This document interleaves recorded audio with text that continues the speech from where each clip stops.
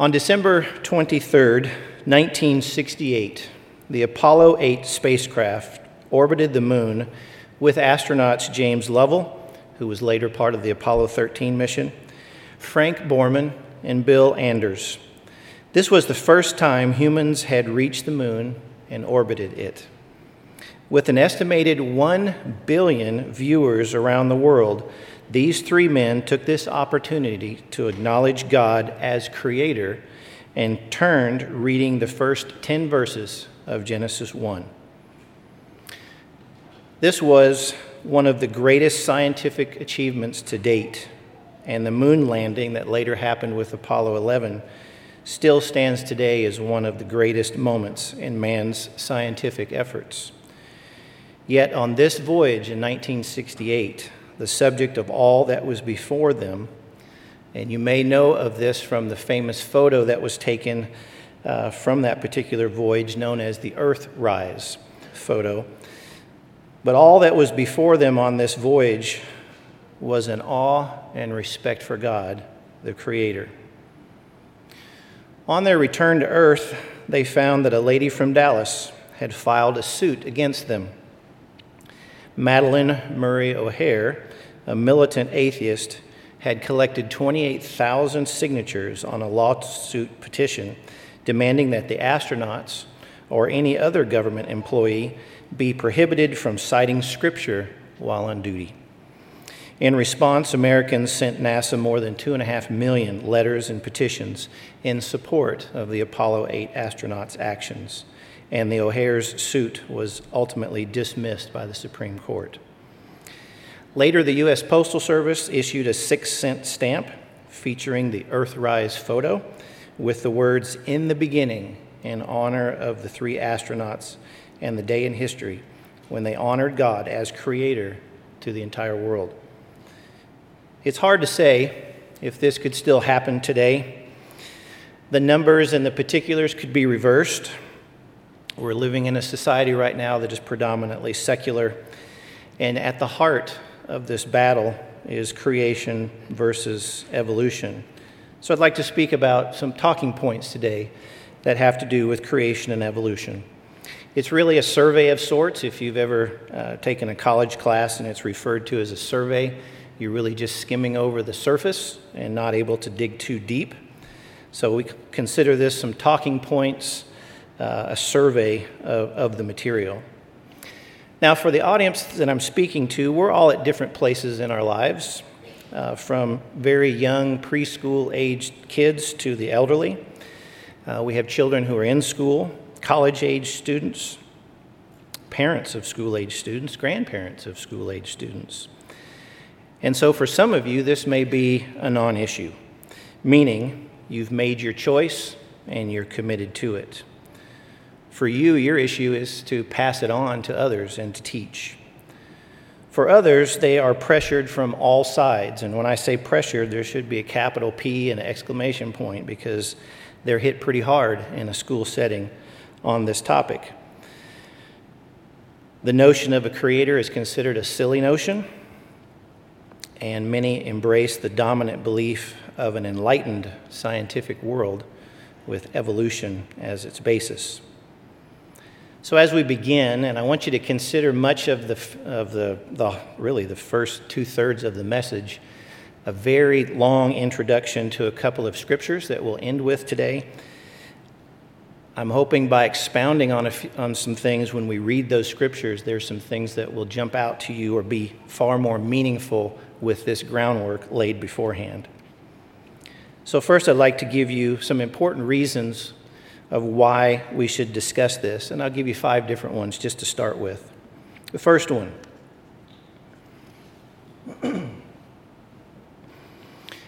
In this modern era of the church, this was an issue at its founding.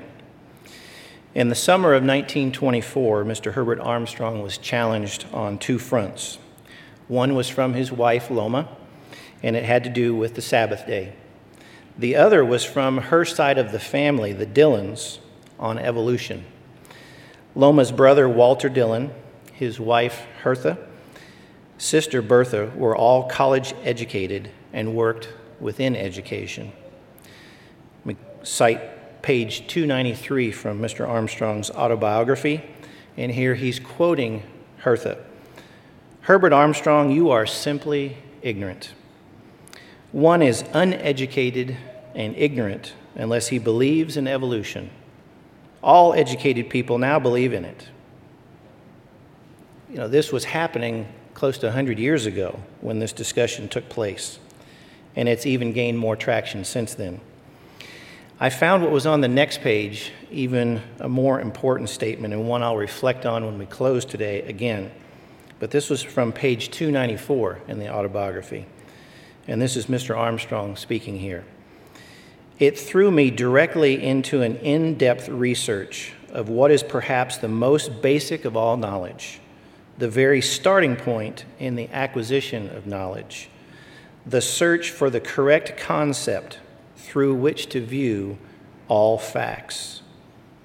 It's a pretty substantial statement that he's making there about this research that he did on which position he should take. Is there a creator, or is evolution, as his family was pressing, is this what should be believed by all educated people? Many of you know he did this diligently over the next 6 months of his life, 7 days a week at the Portland Library, with his wife having to convince him to come home and go to sleep and get some rest. Secondly, anyone that will be attending an educational institution this fall will probably have to deal with this issue. It is not a casual one. It is not covered within one subject area.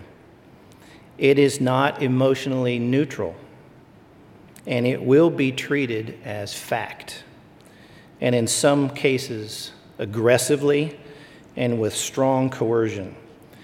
Students will be bombarded with this idea and expected to embrace it, probably at the least prepared moment in their life, having individuals who have degrees and decades of research behind them, and someone who's just beginning school is being bombarded with these things. Thirdly, the whole purpose of this bombardment is to cause you to question, to cause someone to doubt. It can create concerns when you have all of this information thrown at you. Years ago at Camp Carter, when we were fielding some questions, there were quite a few that were coming from kids who were wrestling with this issue, and these were pre-college age kids. Even though the climate within schools is one that we would, or at least is purported as one of tolerance, it is predominantly of tolerance of all things non-religious or non-judgmental. Peer pressure can be very heated, and pressure in the classroom where the teacher presents evolution as fact can be daunting if you decide to voice objection to this. And you can sometimes stand alone in disagreement to the establishment, and as I mentioned a moment ago, at an age where there are a number of factors that are important to you. Factors like self-confidence, which may be low. Factors of a deeper educational background may not be there as much as is needed. And you're taking this head on with someone who's greatly advanced in those areas. Fourthly, there's a much greater intensity now, both in the scientific world and the public setting. The more extreme evolutionists, the atheists, aggressively are going after non-believers and the religious. You may know of names like Richard Dawkins and others like that. In fact, I'll quote an article from 2016 from the National Geographic, and it's in regards to the Richard Dawkins Foundation. And the quote from the article goes like this: They, atheists, they want to normalize atheism to the point where it is so common that atheists no longer need a group to tell them it's okay to believe in atheism or to defend their morals in the face of religious lawmakers. It goes on. We have a stigma that we're combative, that we're arrogant, and that we want to provoke religious people, and we're working on that. So in other words, they just want to put a nice face on it but they're still aggressively going after the issue. As their numbers have grown and as they continue to grow, their confidence and their intensity in their agenda keeps going. We've heard more modern data presented, but this one goes back to 2012 from the Washington Post. But it says there's a report on global religious identity that shows while Christians and Muslims make up the two largest groups, those with no affiliation, no religion, including atheists and agnostics, are now the third largest religious group in the world. Fifth point I want you to consider, simply, this is a spiritual battlefield, nothing less. It is a war in the minds of each man, woman, and child over what is real and what is deception. We know who the author of deception, he is the deceiver, he is the liar. And we know from reading the very beginning with Adam and Eve and the serpent that this is the issue. Can you be convinced that something else is real? We have to answer for ourselves, and this is really the basis for our faith. Who is it that defines what's real? Who provides what is real? We could say the truth. What should we act on, and what should we avoid acting on? And who can I trust to deliver this information? Now, to complicate matters, and we know this is really one of the issues at the heart of evolution, which we'll get to a little bit later, comes down to human nature. What would I like to do? Can I find a way around God and his expectations? So the battle may look like it's an academic matter over is there a creator or not, issues that have to do with the dinosaurs and when they were and if they were and how man came to be, how much time has gone on through all of this material that we look at. This is just the wedge to create doubt. Then we quickly move on, and we've seen this into much, much more. It has to do with our behavior and what humans really want to do with their time.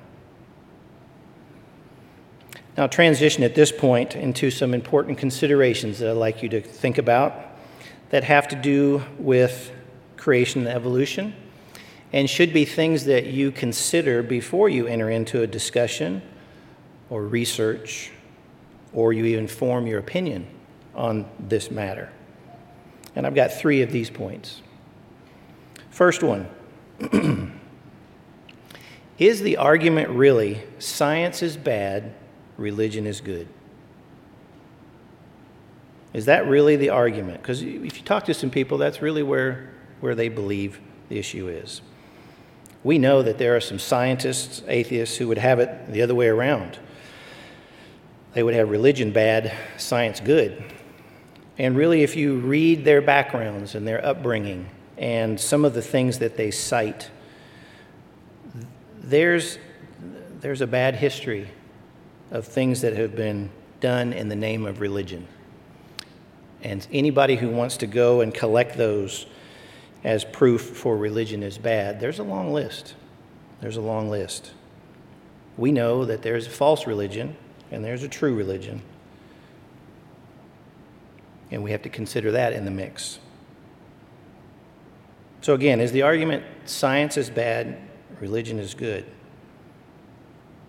Are all scientists evolutionists? Are they all atheists? Are all scientists the same? Are all creationists the same? Now, our thoughts about these areas can greatly influence how we proceed when we look into creation and evolution. And it can complicate our discussions or our processing of information depending on where you reside on these questions. So a couple subpoints under this first one. Let's talk about the creationists first. Understand that's a very broad term. Just because someone says they're a creationist may not mean that we agree with them. There are many types of creationists, and there are many types of creationists that we would disagree with. It's not a one-size-fits-all label. Now, much of the material,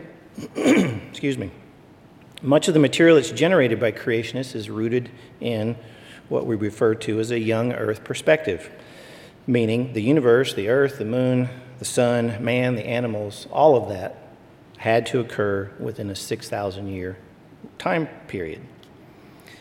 The whole concept is based upon a theological assumption, which is known in the greater Christian world as the fall of man. And their belief is that evil entered simply with Adam. Didn't exist before, only existed after. So sin, evil, death did not exist prior to this event. And so if you run with that thinking, the dinosaurs were evil creatures. They killed one another, they ate one another, and so they have to have existed within this 6,000 years. My dad went to a Noah's Ark exhibit in Kentucky, and as he was going through, in one of the cages of this supposedly accurate-sized model were dinosaurs in the cages that were on the ark. Again, it fits in with this young earth perspective.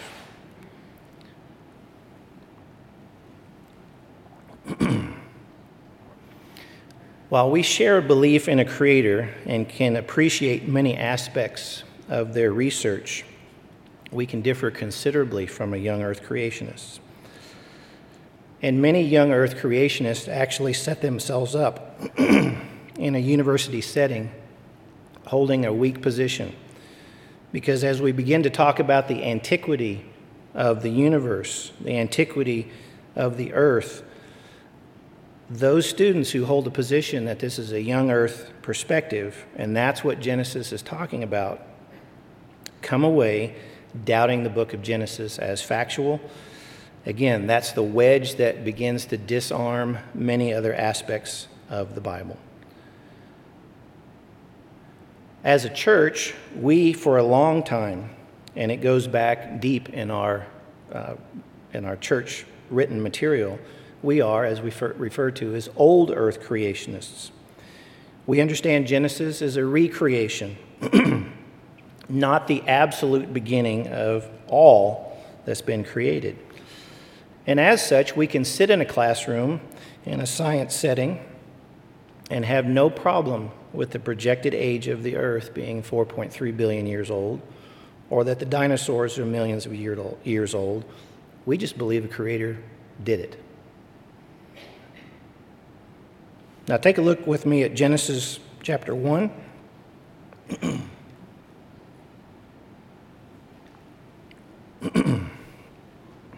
Pardon my voice.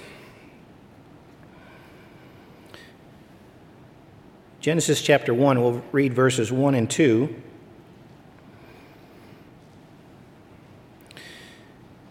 Oftentimes this is used to explain part of our old earth creationist standpoint, and it's referred to as the gap theory. It's also called gap creationism. So we read in Genesis 1:1, in the beginning, this would be the absolute beginning, in the true beginning, God created the heavens and the earth. And then the belief is that there is a gap of time, large gap of time between verses 1 and verse 2.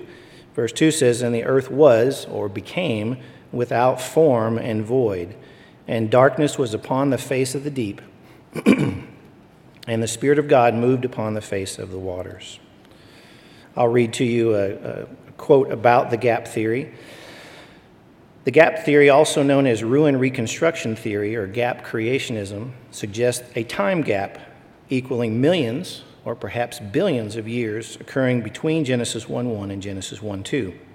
This theory is one of several old earth creationism views. So the gap theory has come under some criticism in different circles, as you can imagine. It is, after all, referred to as a theory, gap theory. The term was coined in more recent history by Thomas Episcopus. In the late 1500s, early 1600s is when he lived, and Thomas Chambers, 1780 to 1847. And it's criticized because it was believed that that was an invented response to Darwin's evolutionary theory.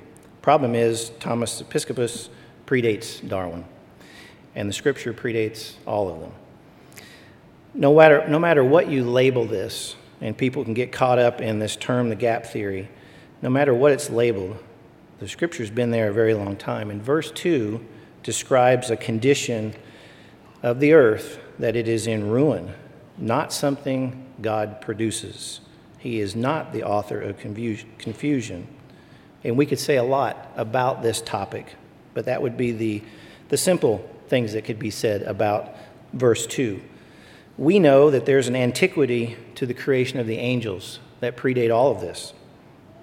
We know that Satan's turn and him being cast down to the earth was a very old event. And likely he could be the author of this condition that is described in verse 2.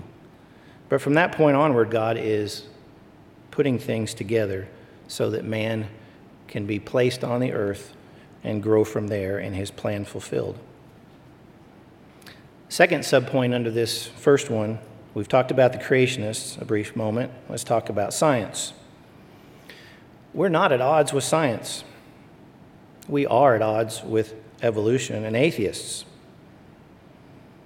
Science is a mix of disciplines: medical, agricultural, electronic, computing, transportation, and so on. Science put us into outer space. It put us on the moon. It's put landing instruments on Mars and out to the edge of the galaxy. Science has for those, and there are many scientists who believe in a creator, these explorations and discoveries have actually magnified the creator and his creation and created greater awe and even more proof to those who believe in God as a creator.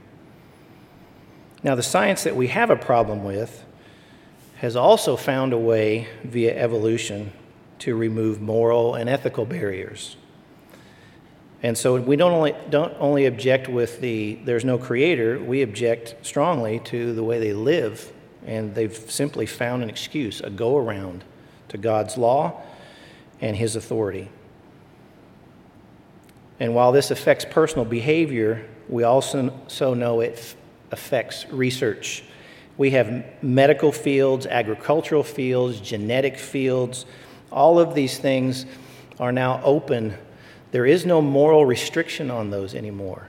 In other words, if a plant evolved and it has a weakness, we can play with that and make it better.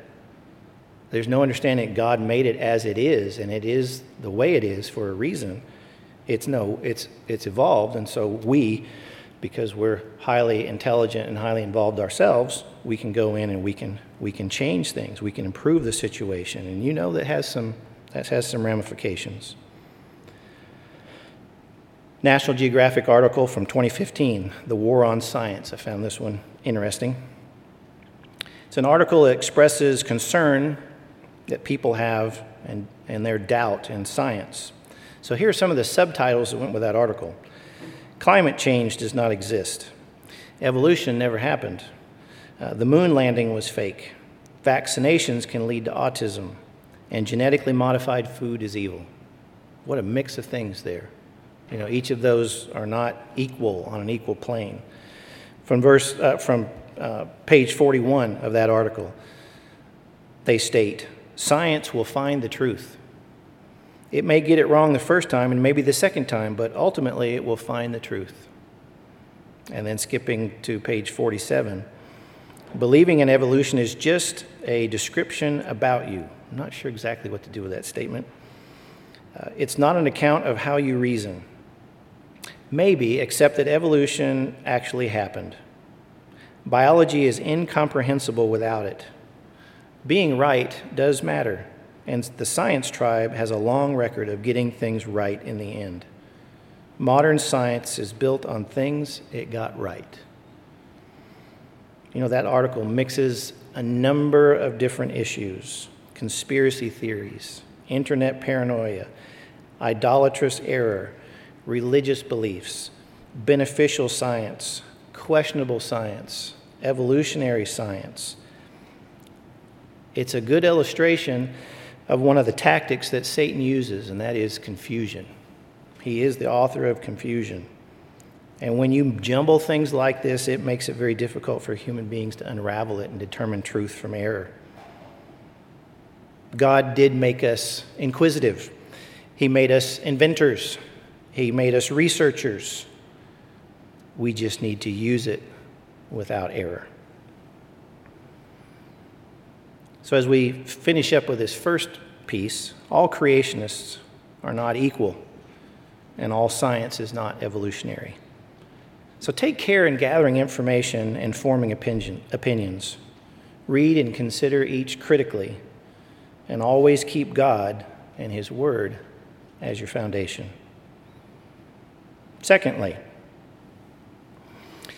as you read and as you research and as you discuss with others and as you gather information, be careful in defining the terms, the words, and the concepts that are used in the research or in the discussion. Understand your own use of words and how others use words. Meanings can vary, and it can be a very confusing discussion when someone believes that the word means this and the other person believes the word means something else. You know, when it comes to evolution, it can be more difficult than you might expect. The scientific community does not agree on a definition, but they are deeply concerned over the confusion over the definition in the general public. This is from a Talk Origins archive website that provides evolutionists with articles and research to help defend against creationism. And in this article it says, the title is, What is Evolution? Most non-scientists seem to be quite confused about precise definitions of biological evolution. Such confusion is due in large part to an inability of scientists to communicate effectively to the general public, and also to confusion among scientists themselves about how to define such an important term. Scientists such as myself must share the blame for the lack of public understanding in science. We need to work harder to convey the correct information.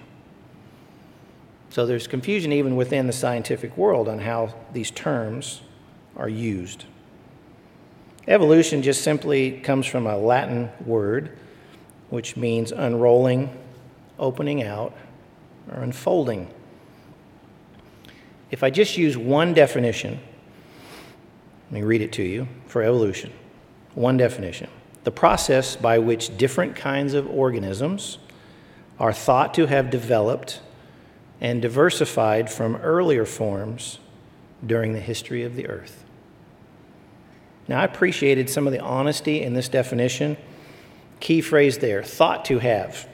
A process by which different kinds of living organisms are thought to have developed. It is a theory, after all. Now, scientists will bristle at this sort of comment, but it is a theory, and it is thought to have. We don't have definitive proof of these things. As the definition goes on, they diversified from earlier forms. Okay, so where did these earlier forms come from? You may have heard of some of these entertaining theories of where these earlier forms come from. Probably the most common that you've heard of is the primordial soup idea that was hit by an electric spark. In other words, lightning generated certain key elements necessary for life. You've got the deep sea vents theory, where you have heat and it gathered certain elements together around these deep sea vents, and then that started life. You have the chilly start idea, where you've got frozen layers that protected elements until they were needed and the sun melted and allowed these elements to emerge. And then probably one of the more humorous ones is called panspermia, which is life's building blocks came from another planet. In other words, these were hitchhikers on meteors that landed on the Earth. Well, that continues to roll out more questions, doesn't it? Where did the Earth come from? If you've seen any theories, it's had all these rocks moving around in space, and they collided and created gravitational pull, and it kept building and building and building. Well, where did the rocks come from? Where did the universe come from? I've only said those things to simply point out that we quickly departed from the realm of science. Science, as you may have heard before, is observable phenomenon that can be replicated. There's a difference between science and the origins of life, how life began. Darwin's theory, as you may know, starts with the first cell and goes from there. For some scientists, the origins of life are considered outside of the realm of science and better left to philosophers and theologians. I appreciated years ago watching a movie by Ben Stein called Expelled, and he interviewed a gentleman who I found to be one of the more articulate and intelligent individuals I've heard speak in the academic world. His name was Dr. David Berlinski. He's got a PhD in philosophy from Princeton, postdoctoral work from Columbia. He's taught at Stanford and other big schools. So he has a lot of research backing and a lot of time in education. But he's an opponent to evolution, takes them on. Quote from that particular film: "Darwin's theory is not precise enough to be tested." And what he's saying here is, in other words, this is not science. And he goes on to say, goes on to say about him, a critic of the theory of evolution, Berlinski refuses to theorize about the origins of life. Because again, as was stated, that's outside of the realm of science. His argument is all of these scientists are running around discussing evolution, the beginnings of life, and they can't prove any of these things. Where did it all start? Where did it all come from? And they still can't find any transitional species. How did this thing become this thing? We have no proof of that in the fossil record. We've never witnessed that happening. So again, observable phenomenon that can be replicated. We don't have that. That's science. Discussing the origins of life, that should be left to something else.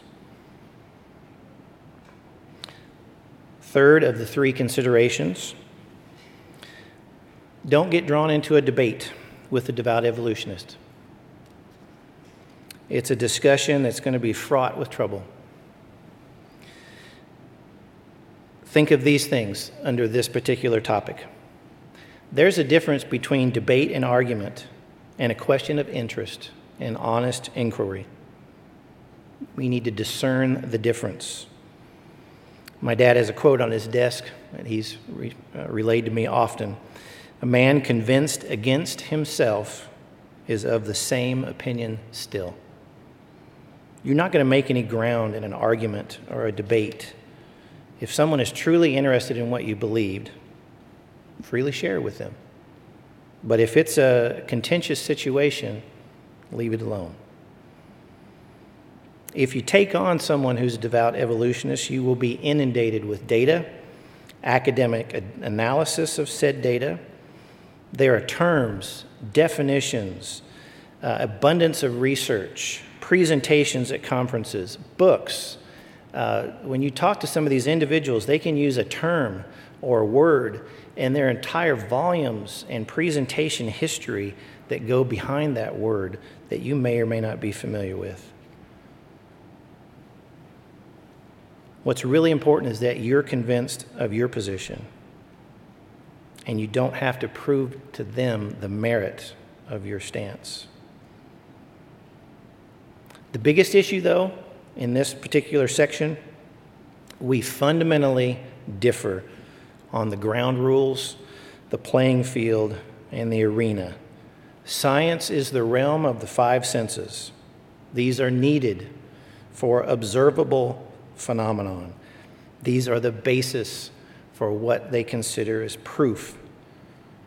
God's proofs begin with the senses, which he put there in the spirit of man, but go beyond that and involve faith and have his spirit as a necessary element.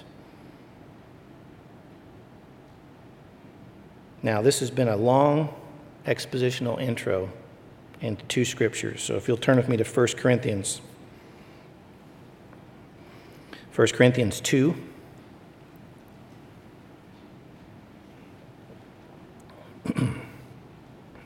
Before I read this, I'll just simply say it has not been my interest in oversimplifying this area. It is massive and could be covered in tons of presentations. My effort was to give you the pertinent points. And I think that last point that I gave you, that really it does come down to faith, our faith in God as the Creator. But we also know that our young people that are going into college and are being inundated with this, not only are they diminished, meaning their professors have far more experience and educational background, they're also newer to this concept of faith. And so there's backing, there's considerations, there's discussions, there's support that's needed within families, within the church community to help these individuals and to see the truth. What is real? Who is the one who provides what is real? Who is the one who provides the truth? And at a beginning point, you have to do that in faith because you don't have the history to see it play out. But a lot of God's instructions are, if you do this, you will see blessing down the road. It may not make any sense to you right now, but if you practice it 10 years, 20 years later, you'll look back and go, I'm glad I did that. It worked out perfectly, just like it was said it was going to work out. All right, 1 Corinthians 2, verse 9. But as it is written, eye has not seen, nor ear heard. He's just saying the senses can't perceive this. Eye has not seen nor ear heard, nor has it entered into the heart of man the things which God has prepared for those who love him. We talked about science as the realm of the five senses. This passage is beginning to break into the concept that we need something more than the five senses. A primary position of evolutionists is a contempt for God. So how could any of these individuals receive the kind of instruction that we're going to continue to look at here in 1 Corinthians 2, and wisdom they wouldn't even consider it wisdom from one who is hated by them. 1 Corinthians 2:10, but God has revealed them to us by his Spirit. For the Spirit searches all things, yea, the deep things of God. For who among men knows the things of a man except the spirit of man within him? So also no one knows the things of God except the Spirit of God. This is necessary if we're going to understand the things of God. He's simply saying there is a barrier to knowing. Animals cannot know the things of man. They do not have the spirit of man. And unless God grants it, man cannot know the things of God without his Spirit. Continuing in verse 12. But we have not received the spirit of the world, but the Spirit from God, so that we might know the things that are freely given to us by God. These things we also speak, not in words which man's wisdom teaches, but which the Holy Spirit teaches, comparing spiritual things with spiritual. But the natural man does not receive the things of the Spirit of God, for they are foolishness to him. Neither can he know them, because they are spiritually discerned. The things of the Spirit of God cannot be conveyed to the natural man. It's perceived as foolishness to them. I would take it even a step further that when you try to convey these to them, they see you as foolish as well.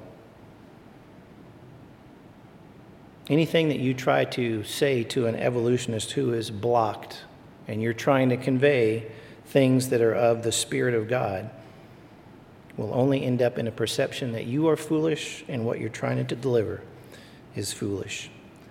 Very much like what Paul ran into when he was talking to the Greeks. They did not understand. They could not perceive it. Start turning with me to Romans 1, and we'll end with Romans 1. Here we'll see that there's another layer to consider. Romans 1 lets us know that God made it possible for all of mankind to know that there's a Creator. The combination of the five senses and the spirit of man, just those two things, which all created men and women have, make it possible for anyone to know that he exists and he rules. Let's read Romans 1, starting in verse 16. For I am not ashamed of the gospel of Christ, for it is the power of God unto salvation to everyone who believes, to the Jew first, and also to the Greek. For in it the righteousness of God is revealed from faith to faith, as it is written, the just shall live by faith. For the wrath of God is revealed from heaven against all ungodliness and unrighteousness of men, who suppress the truth in unrighteousness, because the thing which may be known of God is clearly revealed to them, for God revealed it to them. For the unseen things of him from the creation of the world are clearly seen, being realized by the things that are made, even his eternal power and Godhead, for them to be without excuse. I'd like to read from Barnes' notes on verse 19 on this statement, that which may be known of God. Barnes says this, that which is knowable concerning God. The expression implies that there may be many things concerning God which cannot be known, but there are also many things which may be ascertained, such as his existence and many of his attributes, his power and his wisdom and justice. That was to show that so much might be known of God as to prove that they had no excuse for their crimes or sins, or that God would be just in punishing them for their deeds. For this it was needful only that his existence and his justice, or his determination to punish sin, should be known, and this the apostle affirms, was known among them and had been from the creation of the world. They knew enough to prove that they had no excuse for their sins. Let's continue reading a little bit further in Romans 1, verse 21 now. Because knowing God, they did not glorify him as God, neither were thankful. They became vain in their imaginations, and their foolish heart was darkened. Professing to be wise, they became fools, and changed the glory of the incorruptible God into an image made like corruptible man, and birds, and four-footed animals, and creeping things. Therefore God also gave them up to uncleanliness through the lust of their heart to dishonor their own bodies between themselves. For they changed the truth of God into a lie, and they worshiped and served the created thing more than the Creator, who is blessed forever. Now, as we go and read verses 26 through 32, does this not describe, and is this not prophetic of the conditions that we see around us in abundance? Verse 26, for this cause God gave them to dishonorable affections. For even their women changed the natural use into that which is against nature. And likewise also men, leaving the natural use of the woman, burned in their lust towards one another, males with males, working out shamefulness and receiving in themselves the recompense which was fitting for their error. And even as they did not think fit to have God in their knowledge, God gave them over to a reprobate mind to do things not right. I won't read all of the phrases here, but as you read through verses 29 through 31, describing in many different words what was just discussed, we jump to verse 32, who knowing the righteous order of God, that those practicing such things are worthy of death, not only to them, but who have pleasure in practicing them. Those who reject God have blinded themselves from the truth, a truth that, as Romans 1:19 said, they're capable of seeing. Just the minimum. There is a God. He is there. He did create things, and he has the right to expect something from you. They consider themselves wise, and they've gone forward to cause harm to themselves and to others. So as we conclude with this first message, we've only just scratched the surface. It was not my purpose to be complete in my presentation of the material. We've only scratched the surface of what's out there on this topic.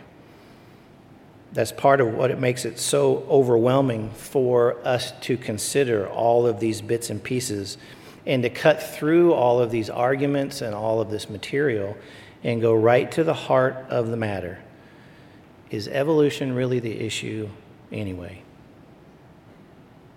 There's a lot of smoke and dust thrown up in the air as a distraction. And all the data generated by the evolutionists, the fossil record, the young earth creationists, the radiocarbon dating, and any other dating method, changes in species, theistic evolution, and on and on and on and on it goes. When you cut through it all, what is important is a universal acknowledgement of God as a creator. I'll reflect back. I won't go back and read it, but remember that quote I read you from Mr. Armstrong. Getting this right is the basis for all knowledge and facts that you will build on top of it. God is the creator. And this is where it gets sticky. He has the right as the creator to require something of each of us. We know that when the thinking of this evolutionistic world, if there's no God, the Bible is not his word, events and people are myth and part biased history, faith is foolishness and naivete, morality is purely arbitrary and at the whim of an ever-shifting cultural norm, justice is a movable bar based on public opinion, the promise of blessing and punishments are hollow, sin is just manipulation, and on it goes.